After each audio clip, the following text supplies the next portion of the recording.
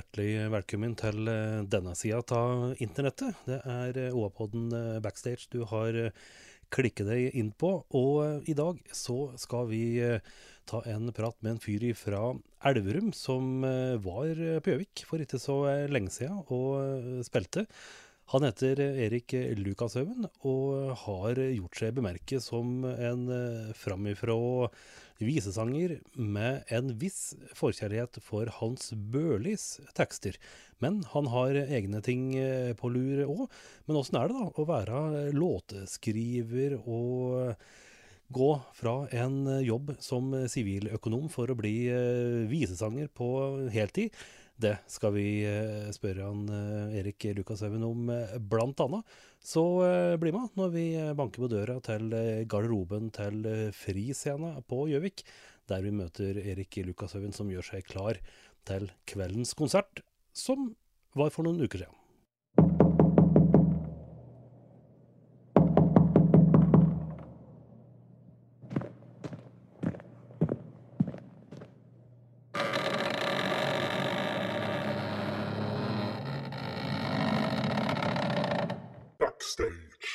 Det bra, men da da går båndet. Det skulle egentlig vært spolebånd nå, Erik Lukashaugen. Det skulle vært litt sånn ordentlig sånn der spolebåndsnurr nå, men det blir digitalt minnekort. Det funker det også? Ja, det funker jo det også, selv om vi jo liksom nostalgister da, som liker alt som har med sånn kulturuttrykk fra vår barndom, vi ikke sånn? Ja, for det liksom noe med noe å ta på, og lyden hører, det noe med det.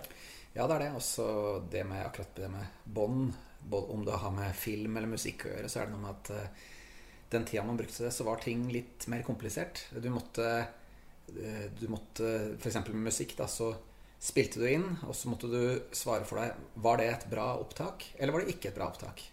Og hvis du synes at, ja, det var ordentlig, ja, ok, men var det et bra opptak, eller var det ikke et bra opptak? Jeg synes ikke det var bra, ok, det tar du om igjen, da prøver du på nytt. Så prøvde du den gitarsoloen på nytt, og så ble den bare dårligere og dårligere, og så angret du på at du ikke tok vare på det første. Men den måten å gjøre det på, det gjorde at man måtte være mye mer til stede. Sånn som det i dag med opptakssituasjoner, så vet du at man har gigabytes med plass på harddisken, og det bare å kjøre på, og så kan man rette opp ting i etterkant og så videre, og det kan gjøre at man blir litt sløv. Så jeg opplever det at veldig ofte skal live-konsertopptak bli veldig mye bedre enn et opptak i studio, nettopp fordi man litt man har ikke kniven på strupen i studio lenger. Nei, og skulle det for eksempel være et refreng hvor samme linja gjentas flere ganger, så det bare å ta klipp og lim hvis det et vellykket opptak. Det går an å gjøre det. Det skjer ikke på mine plater, men nei, det gjør ikke det. Men, for det skal folk slippe å høre. Men ja, det veldig mye som mulig. Ja. Det har nok hendt at jeg har kopiert litt tamburinristing fra et refreng til neste. Det har nok skjedd. Såpass lat du at ja. Eller kanskje så dårlig til å spille tamburin. Ja, kanskje det. Men jeg håper å si dette med å gjøre det vanskelig for seg selv. Du har jo da nærmest basert en karriere på å sette musikk til Hans Børlis-tekster. Det høres ikke ut som mest enkle veien å gå det her, men nå har du drivet med dette her i... Ja, du har vel vært i heltidsmusikker i snart 10 år nå? Ja, så jeg har gitt ut 2 album med Hans Børlis sine tekster, og der det fullt av tonesatte dikt, og så har jeg gitt ut 3 andre plater med egne tekster og sånt, så jeg for så vidt så det ikke helt riktig at jeg bare har basert liv på det, men jeg startet opp som visesanger ved at jeg tilfeldigvis oppdaget Hans Børli og leste dikten hans og syntes det var veldig mye musikk i de, og de traff meg veldig sånn, på personlig plan, så endte med at jeg for moro skyld satte toner til noen dikt, og så synes jeg egentlig at det der må kunne gå an å spille inn. Og så ble det et album, og så ballet det på seg, så ble det et album til. Men nå, de seneste årene, så har jeg drevet med å skrive tekster selv, og innsett hvor vanskelig det Vår gode, gamle og nærmest din, om ikke akkurat sambygding, så i hvert fall fra samme territorium, Sigbjørn Johnsen, han drog jo fram noe Hans Børlis-vers og dikt nesten uansett når han var på TV. Har han vært med og satt det litt på Børlis-spåret, eller oppdaget du den selv, holdt jeg på å si? Nei, jeg oppdaget det for så vidt selv ved en tilfeldighet. Men jeg har opptrådt med Sigbjørn flere ganger, faktisk. Ja, det har vi sett på TV. Det er jo fantastisk opptak, da. Ja, morsom. Eller vi har også gjort noen sånne sesjoner sammen. Så veldig, veldig trivelig kar, og han har utrolig mye kunnskap og stor interesse for lyrikk, da. Så han har gjort meg oppmerksom på en del dikt, blant annet. Faktisk gjorde han meg vel oppmerksom på det diktet som heter «Vi eier skogene» av Hans Børlis, som da endte opp som titelen på den andre Børlis-plata mi, og var litt av grunnen til at jeg fant ut at søren, det er jo så mange flere fine dikt her, så jeg må lage en plate til. Så det var litt Sigbjørn sin fortjeneste. Men det finnes jo mange nydelige og gode poeter, både her i innlandet og ikke minst i landet. Var det som gjorde at Hans Børlis kom på radaren og tok såpass grep på deg? Nei, det var vel egentlig flere ting. Jeg studerte med barnebarnet til Hans Børlis på et tidspunkt da jeg ikke var interessert i dikt og ikke hadde hørt om Børlis, men han fortalte at han hadde en bestefar som var berømt og som var tømmerhogger fra Finnskogen, eller rett sør for Finnskogen da, i Eidskog, og det der synes jeg var interessant fordi familien min er også fra Grue Finnskog, og det der livet på skogen som jeg har egentlig god kjennskap til egentlig gjennom mine slektninger, men også stor interesse for skogen selv, så synes jeg det der hørtes ut som en spennende kombo da. En dikter eller en tømmerhogger som skrev dikt. Og så tok det vel nesten 20 år, tror jeg, før jeg da tilfeldigvis fant en diktsamling hjemme som kona mi hadde kjøpt med Hans Børlis. Så tenkte jeg at det der var jo han der bestefaren til kompisen min. Så leste jeg det for moro skyld, og så bare slo det ned et lyn, fordi at jeg hadde jobbet mye med egentlig amerikansk musikk, jobbet mye med americana, country og sånt i mange år. Egentlig mest på fritida, bare for moro skyld. Jeg jobbet ikke med musikk. Men så var det noe med det der at de tekstene her, de traff meg så innmari. De var så nære, de var så rene, det var så enkle ord, det var så ujålete på en sånn utrolig tøff måte. Som gjorde at jeg fikk veldig øya opp for det å synge på norsk, men også synge om det som angår deg, det som er nært da. Så de tekstene, de traff meg da veldig, og så kom egentlig melodiene så fort at jeg rakk ikke å tenke meg om dette her var et smart prosjekt, eller om jeg skulle tonesette han, eller hva som helst. Jeg hadde egentlig ikke drevet med det før i det hele tatt, men så det var rett og slett bare de diktene som traff meg, og så skrev jeg den første plata mi på en måneds tid, og det gikk veldig, veldig fort, og det har aldri gått fort etter det. Det var det sånn, og jeg pleier å si at det skjedde fordi det var ikke noe alvor, det var bare lek. Jeg skulle ikke bruke det til noe, jeg bare koste meg med diktene og gitaren, og da kom melodiene, mens da i etterkant, når jeg plutselig har gjort det til levebrød og skal prøve å måtte gjenta den formelen, da er det stopp selvfølgelig. Fordi at det å lage kunst, det er å leke, utforske, ikke bestemme deg for at du skal lage sånn eller sånn. Det blir bare tull. Det er min erfaring. Ja. Hvordan kom du ut av den labyrinten når du begynte å lage? Jeg tror ikke jeg har kommet meg ut av den, egentlig. Nei, du var på roter inni her? Ja, egentlig. Jeg har jo nå gitt ut 5 plater, men jeg har brukt veldig, veldig mye tid. Det er liksom knallhardt arbeid da. Så jeg har aldri klart å følge opp den flyten jeg hadde på det første albumet da. Men det gjelder bare å jobbe hardt, og så prøve så godt man kan å ikke ta det så alvorlig, selv om det er jobben. Det er det som er komboen, tenker jeg. Hvordan er det du jobber når du lager musikk? Jeg har jo hørt om forskjellige varianter. Noen jeg håper å si begynner med det når det dukker opp noe, mens andre har mer sånn der kontorjobb 9-4, da skal det lages musikk. Ja.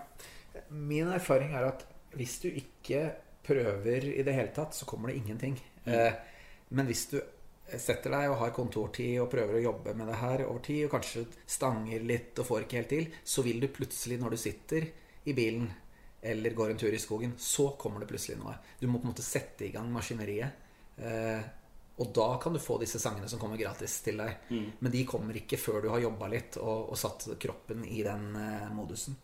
Så for min del så må jeg jobbe, jeg må sette av tid og jobbe målrettet med å skrive noe, og så er det ikke alltid det skjer noe den dagen. Jeg skriver alltid en låtskisse hvis jeg setter meg ned, men den er stort sett ikke brukende til noen ting. Men det er ikke bortkastet for det. Man kan kanskje bruke noe av det videre, men så tror jeg mest av alt at du bare setter i gang hjernen til å jobbe med ideer. Så da dukker den plutselig opp. Og så at det igjen mange sanger er sånn at du bare må sitte og jobbe i noen sanger har jeg brukt uker og måneder på å få ferdig. Det mangler en setning som ikke går opp, og som gjør at på en måte ikke sant, hva er det som gjør Prøysen bra? Det er liksom at den der siste setningen som bare slår beina under deg, ikke sant? Ja, ikke sant? Og har du ikke den, så eller hvis det er en setning midt inne der som på en måte ødelegger følelsen, nei, da går det ikke. Da er låta ubrukelig for min del. Så da må jeg jobbe videre, og så virker det helt umulig, for du klarer ikke å finne et rim som rimer på pølse, ikke sant? Det finner ikke du, eller det finnes ingenting som rimer på pølse. Nei, vet du det. Det er noe som prøvd seg med følelse. Ja. Det funker. Det er en juks, da. Jukserim. Så da må du sitte sånn og gnur helt til du skjønner at du må kanskje bytte ut ordet pølse. Så det vil si at du må også bytte ut setningen foran. Ja. Eller bytte ut hele teksten. Da blir det viner, kanskje? Ja, så det er hardt arbeid. Men hvordan er da ditt forhold til nødrim? Ja, det er jo sånn at jeg har nok vært altså jeg liker når ting rimer, men samtidig så tror jeg selv at jeg setter ekstra pris på hvis jeg hører musikk der jeg ikke tenker over om det rimer eller ikke rimer, og i mange tilfeller hvis noen klarer å synge noe som ikke rimer, men det likevel høres fint ut, det synes jeg er noe av det fineste. Fordi nødrim er forferdelig. Altså, hvis jeg kjenner at jeg er i ferd med å komme med et nødrim, så hender det at jeg snur på rekkefølgen slik at nødrimet kommer først, og så kommer du med den på en måte det gode rimet. Det kommer til slutt, for da virker det som om nødrimet først kommer, og det var noen tilforlatelige greier, og så kommer det, wow, det var fint rim du kom med. Men nødrim skal man jo prøve å unngå. Ja, så du gjemmer den litt? Ja, hvis det skjer, men ellers så er det jo forferdelig at man skal egentlig henge seg opp i disse rimene. Det er jo ikke noe regel, det er bare at musikk ofte flyter bedre når det har et rim eller en rytme. Men jeg merker at jeg begynte å bli mer obs på at det er så mange måter å gjøre det på, spesielt for eksempel innenfor hiphop og rap og sånn, så er man jo fantastisk flink på det med rimstrukturer, der det kanskje ikke engang er en tydelig rimstruktur, men de bare finner ord som det kanskje rimer eller minner litt om noe som ble sunget i forrige linje eller linja der før. Det er mye mer sånn lekenhet da. Så jeg prøver iblant å skrive litt mer sånn at jeg bare skriver bare lar ordet bare flyte, og så kan man se etterpå, var det rimte det her da, eller passer det her sammen, er setningene like lange, og så kanskje det ikke er det, men da kan det hende at det gjør at du også kan synge mye mer åpent og lekent da. Så jeg merker det når du begynte med å snakke om alle disse dikterne rundt i landet her, og jeg ser hvis man ser litt eldre dikt for eksempel, så det er så stram rimstruktur at man blir helt kvært, ikke sant? Ok, det rimer, men det er også det eneste. At jeg får ikke fatt i innholdet, for det er bare rim, ikke sant? Og alle setninger skal være prikk like mange stavelser og så videre, og da skjønner du at her sitter dikteren og har full fokus på at det skal være en rytmikk i stedet for å fokusere på innholdet. Så når det kommer til lyrikk da, så synes jeg at fri form er mye bedre. Modernistiske dikt er mye, mye bedre. Fordi da får dikteren sagt akkurat det den skal si, med de ordene han har tenkt å bruke. Og sånn kan det jo gjerne være med musikk også, men det er ikke alltid like lett. Hvordan er det du synes det var så til Hans Børlis da? Hvordan er det han har brukt orda? Ja, nei, han begynte jo som en sånn tradisjonell dikter på veldig streng rimform. Og han skriver jo selv du ser en utvikling da, gjennom diktene. De første samlingene var veldig tradisjonelle, og så møtte han vel Rolf Jacobsen og ble veldig inspirert av han. Og da ser du at han skriver også dikt om at riv versene i stykker. Og han får veldig behov for å bare bryte med det her, og det gjør han da etter noen få år. Så blir han en modernistisk dikter, og da blir det veldig mye bedre, det han skriver. Så det første albumet mitt, det tok utgangspunkt i de tidlige diktene hans, for det var de første jeg leste. Jeg begynte fra toppen, og det var mye fint der, men så merket jeg jo da at, slik som Sigbjørn Johnsen introduserte meg for en del av de senere diktene, så innså jeg at jeg likte de veldig mye bedre. Så da måtte jeg gjøre et album til, og der er det en god del dikt på fri form, som jeg måtte bruke veldig, veldig mye mer tid på å klare å få til å gå opp da, og til melodier, men samtidig synes jeg på en måte det betalte seg når jeg endelig kom i mål. Apropos betale seg, jeg synes du leste på hjemmesida di at du er utdannet innenfor finans. Ja, siviløkonom utdannet, ja. Og så ramlet du ut på musikkgaleien. Hvordan var den avgjørelsen å ta, at du skulle bli musiker på en tid? Ja, nei, det var jo ikke helt... Det var ikke helt opplagt at det var det jeg skulle. Jeg planla jo, eller jeg ga jo ut det første albumet mitt, tror jeg var vel i 2011, da måtte jeg vel være 37 år eller noe sånt. Jeg klarer ikke helt å regne med noe sånt. Og så ble det albumet tatt imot veldig, veldig positivt, og jeg fikk veldig mye jobber og tenkte, oi, er dette her rett og slett noe det går an å drive mer med, tenkte jeg. Mens jeg da bodde i Oslo og jobbet i bank og hadde fryktelig mye å drive med, og familie og sånt. Så etter hvert så begynte det å bli litt veldig mye å håndtere, både en småbarnsfamilie og en travel jobb og mer spillejobber. Så da tok familien en beslutning på at vi klemmer til å ta sjansen. Så da flyttet jeg tilbake til Elverum, der jeg er fra, og sa opp jobben og tenkte at nå har jeg tid til å fokusere mer også på konserter og skrive musikk. Så det var jo en risiko å ta, selvfølgelig. Men jeg tenkte at det var en større risiko å ikke prøve det. Jeg tenkte at jeg merker jo fort om dette her ikke funker. Om det går et år eller to og ingen vil komme på konsert, så må jeg bare krype til kors og finne meg noe å drive med igjen. Og foreløpig har jeg sluppet det da. Ja. Hvordan var første dag i ny jobb, det vil si heltidsmusiker? Du skulle ikke ta på deg finskjorta og gå på banken da? Nei, jeg husker ikke. Det var vel en ganske flytende overgang, fordi jeg drev jo og spilte konserter allerede mens jeg var i gamlejobben. Men jeg husker, og så var det vel en pappapermisjon akkurat i det jeg avsluttet jobben og flyttet til Elverum. Men så, jeg husker at den første høsten, da var det ganske lite med jobber, og jeg kjente litt på det. Hva er det jeg har gjort? Og for da var jeg akkurat ferdig med pappaperm. Jeg tror det var i starten på desember, og det var mørkt, og jeg var i Romedal, kjørte dit for å gjøre en spillejobb, og så kjørte jeg på veien tilbake og satt i mine egne tanker, og da blinket det i fotoboksen på Løten. Da tenkte jeg, der først skal jeg skatte av den der konserthonoraret der, og da får jeg akkurat råd til å betale den bota. Så tenkte jeg, dette her kommer jo ikke til å gå. Men så ble det jul det året også. Det er godt sett til. Ja, det gjorde det. Ja. Er det også noe som en lærer litt av dette med å... Ja, for det er klart, der og da kunne du sikkert bare tatt en telefon til gammelsjefen og si at ikke kommer at du hvis du har en lederpuls, liksom? Ja. Nei, altså jeg visste jo at det kom til å at det kunne komme til å bli litt trøblete.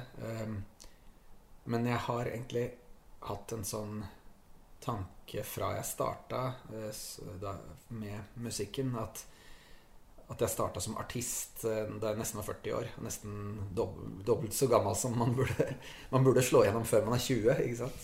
I hvert fall de gamle store heltene, de gjorde jo gjerne det. Så jeg tenkte jo egentlig at toget var gått for lengst. Jeg har bare vært hobbymusiker tidligere. Men da tenkte jeg at ok, hvis jeg skal få til det her, da må jeg stå på hardere enn alle andre. Jeg må bestemme meg for at dette vil jeg, og ikke bare si det, men jeg må også gjøre det. Jeg må finne ut av hvordan hele platebransjen fungerer. Jeg må finne ut hvordan driver man booking. Jeg gjør alt selv, da. Alt management og sånt. Så jeg må gjøre det, og så må jeg jobbe veldig hardt med å skrive så bra musikk som folk faktisk, slik at folk faktisk kan like det. Så blant en del sånne musikkollegaer i Oslo, så kaller de meg for, de spøker med å kalle meg the hardest working man in showbiz, da. Så de sier ikke at jeg nødvendigvis er den mest suksessfulle, men det er i hvert fall at de er imponert over meg, for jeg spiller veldig mye jobber, da. Men jeg tenker veldig mye av det skyldes bare at jeg jobber veldig hardt med det. Og det tror jeg har fra den økonomibiten, da. Jeg er utdannet økonom og vet at i business så er det den som står på som får til. Så det kreves. Ja. Hvor er det du farter mest rundt den? Er det her på Indre Østland, eller har du hele landet som... Ja, altså det er jo sånn at Østlandet, ikke Indre Østland, egentlig hele Østlandet er på en måte hjemmeområdet fra Fredrikstad til Larvik til Ål til Røros, liksom. Så jeg har på en måte litt med familiesituasjonen og sånt, så har jeg ikke ville farte så mye rundt heller. Jeg har liksom konsentrert meg egentlig om Østlandet i alle disse årene for å prøve å få et best mulig marked der, da. Slik at man faktisk kan kjøre hjem etter konsert om kvelden. Men nå de siste årene så har jeg begynt også å spille litt. Jeg har vært noen turer på Vestlandet og Nord-Norge, og nå skal jeg tur til Trøndelag nå om et par uker. Så det blir noen sånne turnéer, og jeg ser det etter hvert at nå er det på tide å utvide også. Men det er klart, når du skal inn i et nytt område, så må du jobbe litt hardere og være fornøyd om det ikke kommer like mange på konsert. Men så er det også gøy å se at det plutselig dukker opp folk som har hørt på deg på Spotify og sånt da. Men det blir mye riksvei 3 og E6. Ja, du kjenner de veiene. Ja, gjør det godt. Ja.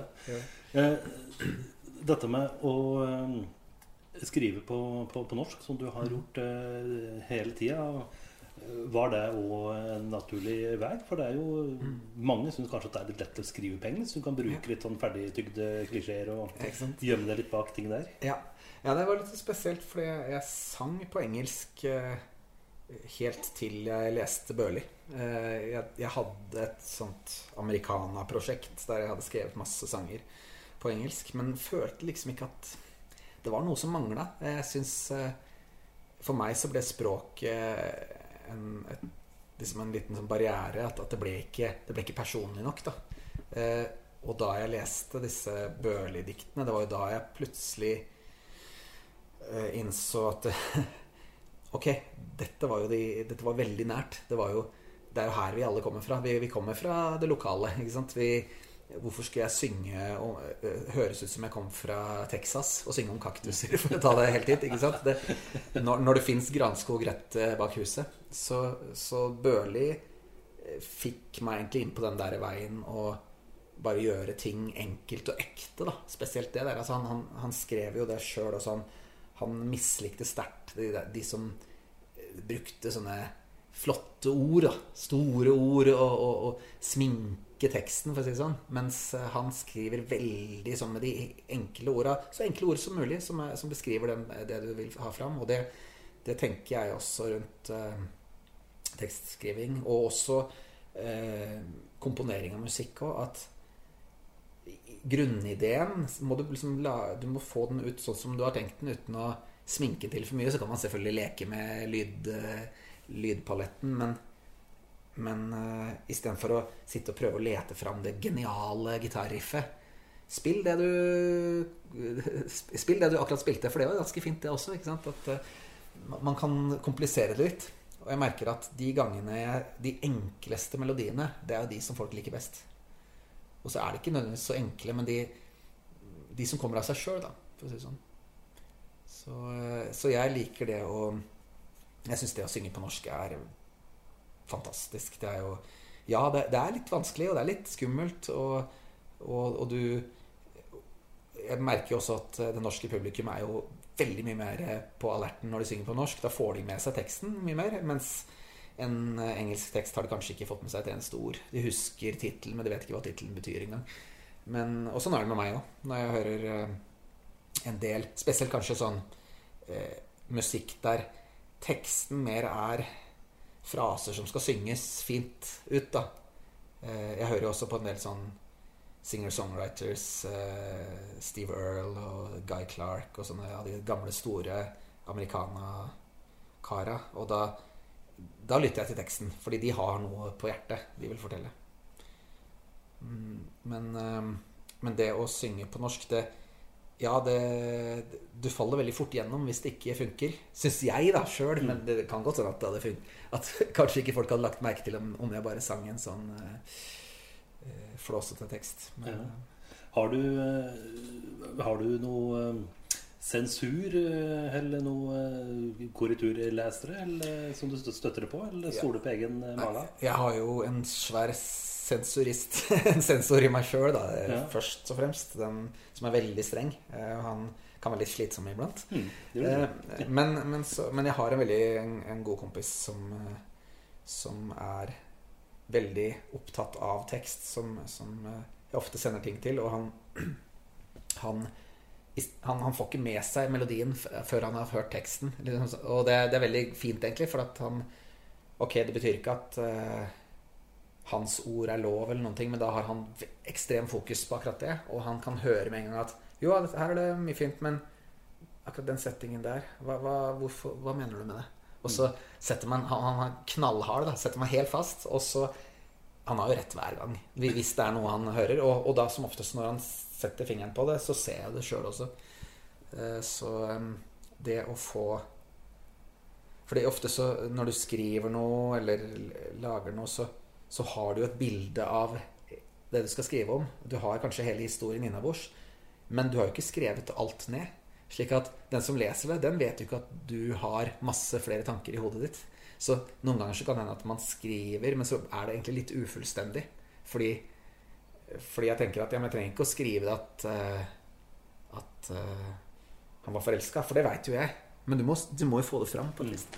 Slik at litt teskjeer måltall for altså, i hvert fall så er det sånn at man må kunne se på teksten med helt nøytrale øyne da, uten å være den som har skrevet teksten selv, og noen ganger så ser jeg det bare, jeg legger bort teksten noen dager, og så ser jeg på den igjen, og så tenker jeg, hva er dette her for noe?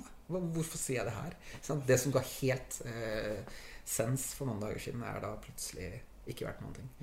Så ja, jeg bruker litt gode venner egentlig til å lese gjennom eller høre gjennom ting da. Uten at jeg gir de noen sånne spesielle føringer, men bare sier, hva tenker du om det her? Men må alle tekster ha et innhold, ha et budskap? Nei, jeg tenker jo ikke det. Det er jo jeg har likt mye rart jeg opp igjennom som ikke aner hva betyr, og det er jo altså, det er veldig mye som kan fungere, men nå har jeg lagt meg til jeg synes det er gøy å ha musikk der teksten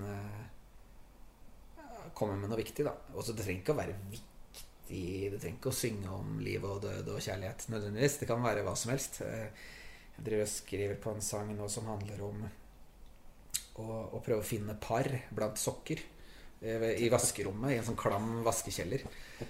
Og da, ikke sant, det er ikke lett å finne par, sier jeg.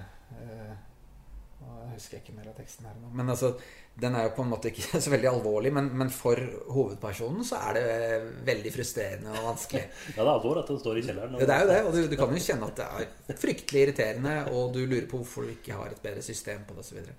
Men da er det ikke sånn at det er verdens viktigste tekst, men den kan jo gi, forhåpentligvis da, så gir den lytteren en liten, kanskje litt gjenkjennelsesfølelse, og kanskje vi kan tenke for oss selv, kanskje burde være litt flinke til å ha system på ting, eller kanskje det er greit. Noen ganger er det greit å rote litt også, ja, det er greit det. Ja. Hvis du, det blir litt sånn stort spørsmål, men hvis du ser litt på låtskatten som er ute i den store vide verden, hva slags låt eller låter var det du kunne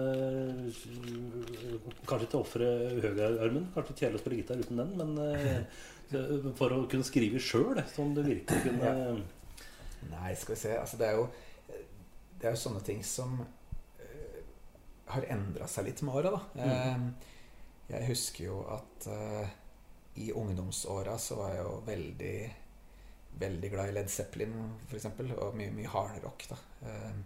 Så ja, ganske mye av det Jimmy Page skrev på gitar den gangen, altså det er vanskelig nok bare å klare å etterligne og klare å spille det.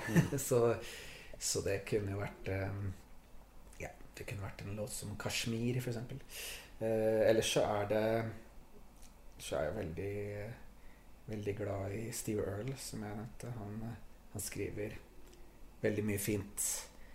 Altså han har jeg tror han er en person som har vært gjennom mye dritt selv da. Levd et tøft liv, hardt liv.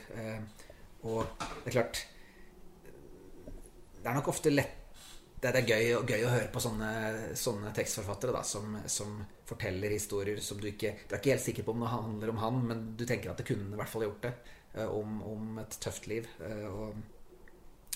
Og han så det handler om bare å skape en følelse hos lytteren da. Så jeg synes mye av det han har skrevet er veldig bra, både da tekst og musikk. Ellers så ja, her til lands så det er jo noen flinke her også. Jeg likte veldig godt siste plata til Valkyrien, All Stars, som kom vel i 2020 eller noe, som hadde den Slutt å begynne, heter den. Og den blant annet den titellåta er fantastisk. Og der de blander norsk folkemusikk med rap og litt fri jazz og litt sånn deilig kombo, slik at det ikke er mulig å sette det i bås. Det synes jeg er gøy. Så det er mye man kunne ha. Jeg vil ikke kappe av armen da, men men det er mye gromt ute der. Ja da, det er det. Det er jo, apropos kjente låter, en av de mest kjente historien, det er jo selvfølgelig Paul McCartney, som jo drømte Yesterday-låta. Og da var han helt sikker på at denne låta har ikke jeg skriver selv. Denne her tilhører noen andre. Har du også tenkt slik når du har skrivet låt at just den var jo kjempefin, den kommer veldig lett til med, men har jeg vært lånt litt uten at jeg vet det? Ja, jeg har jo vært borti den der følelsen. Det skjer vel faktisk de gangene man føler at man har skrevet en ålreit låt, så får jeg ofte den følelsen at oi, hva er dette her? Men jeg har egentlig ikke blitt tatt for å ligne på ting. Jeg husker det var en sang en gang der halve refrenget kunne minne litt om den der VM-sangen i 94, Alt for Norge eller noe sånt. Vi er røde, hvite, blå. Akkurat der var det ett parti. Ellers har jeg ikke hørt noen han nevnt. Jeg er relativt opptatt av at jeg ikke skal stjele noe. Altså, man har jo lov til å stjele inspirasjon for all del, men jeg får helt krupp med en gang jeg kjenner at det er noe som ligner på noe annet. Jeg vil at det skal være mitt. Men det skjer ofte det at når ting kommer litt lett, så tenker jeg, nei, men dette må jo være et eller annet. Så jeg tenker veldig ofte det. Men som oftest er det ikke det. Og kanskje det kan være bare en følelse.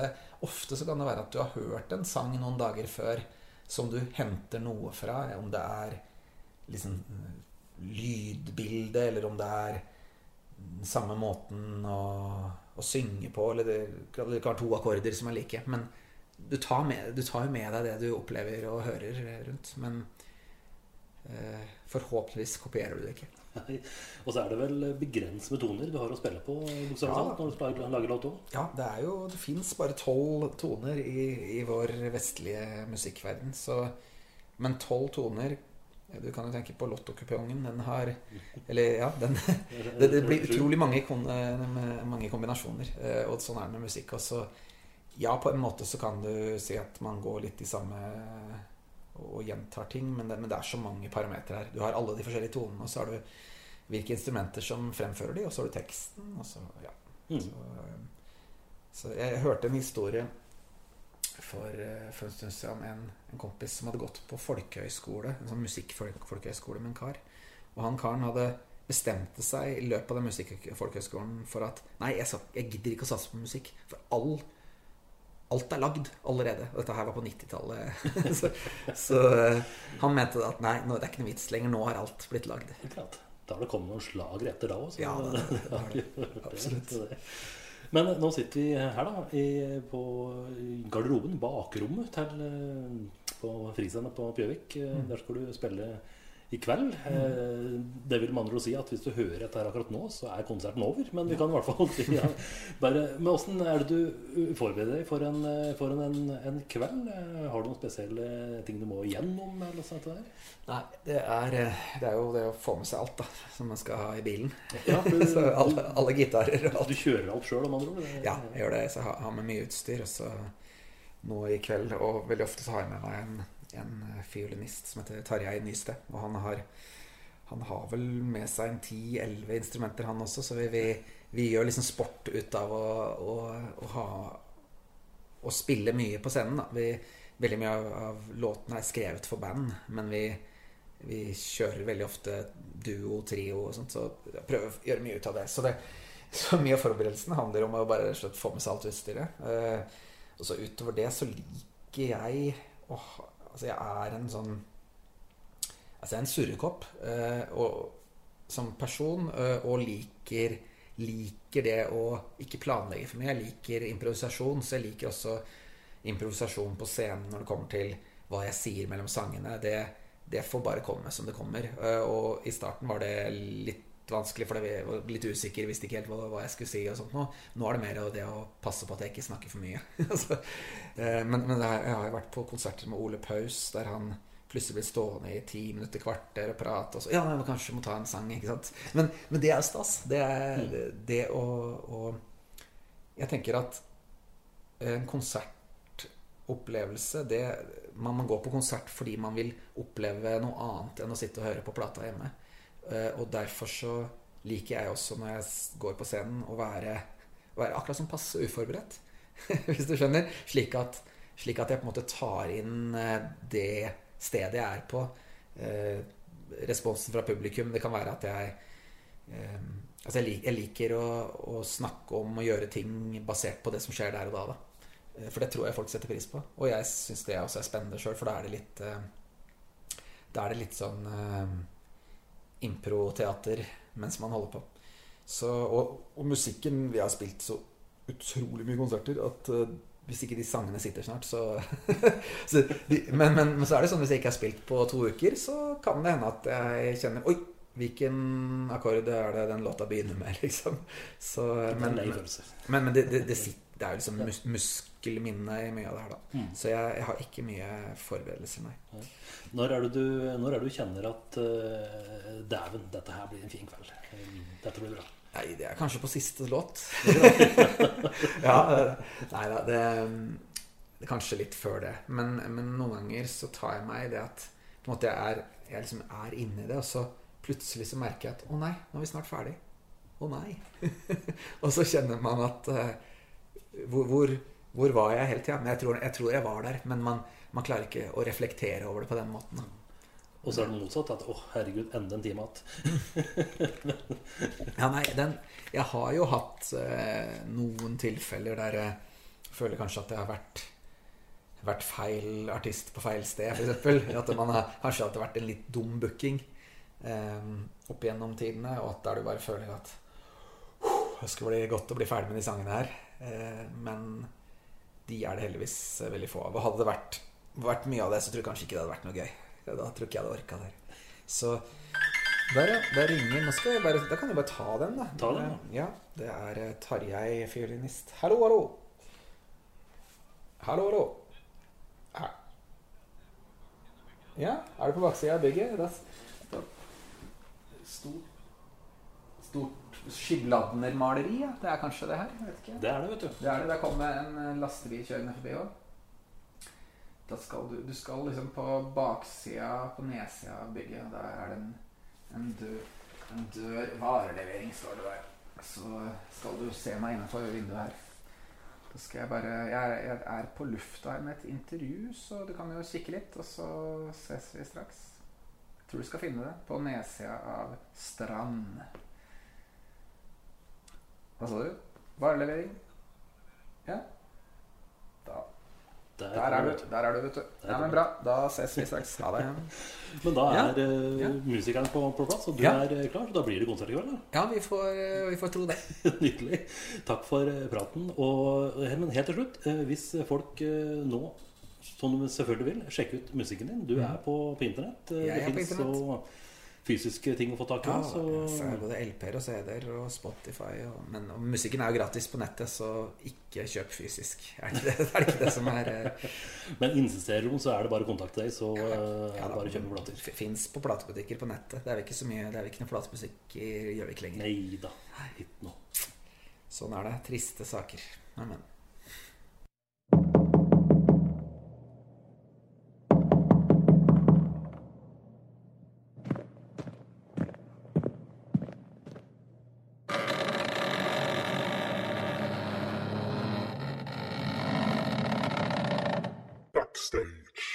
Du har hørt en podcast fra OA. Ansvarlig redaktør Erik Sønsli.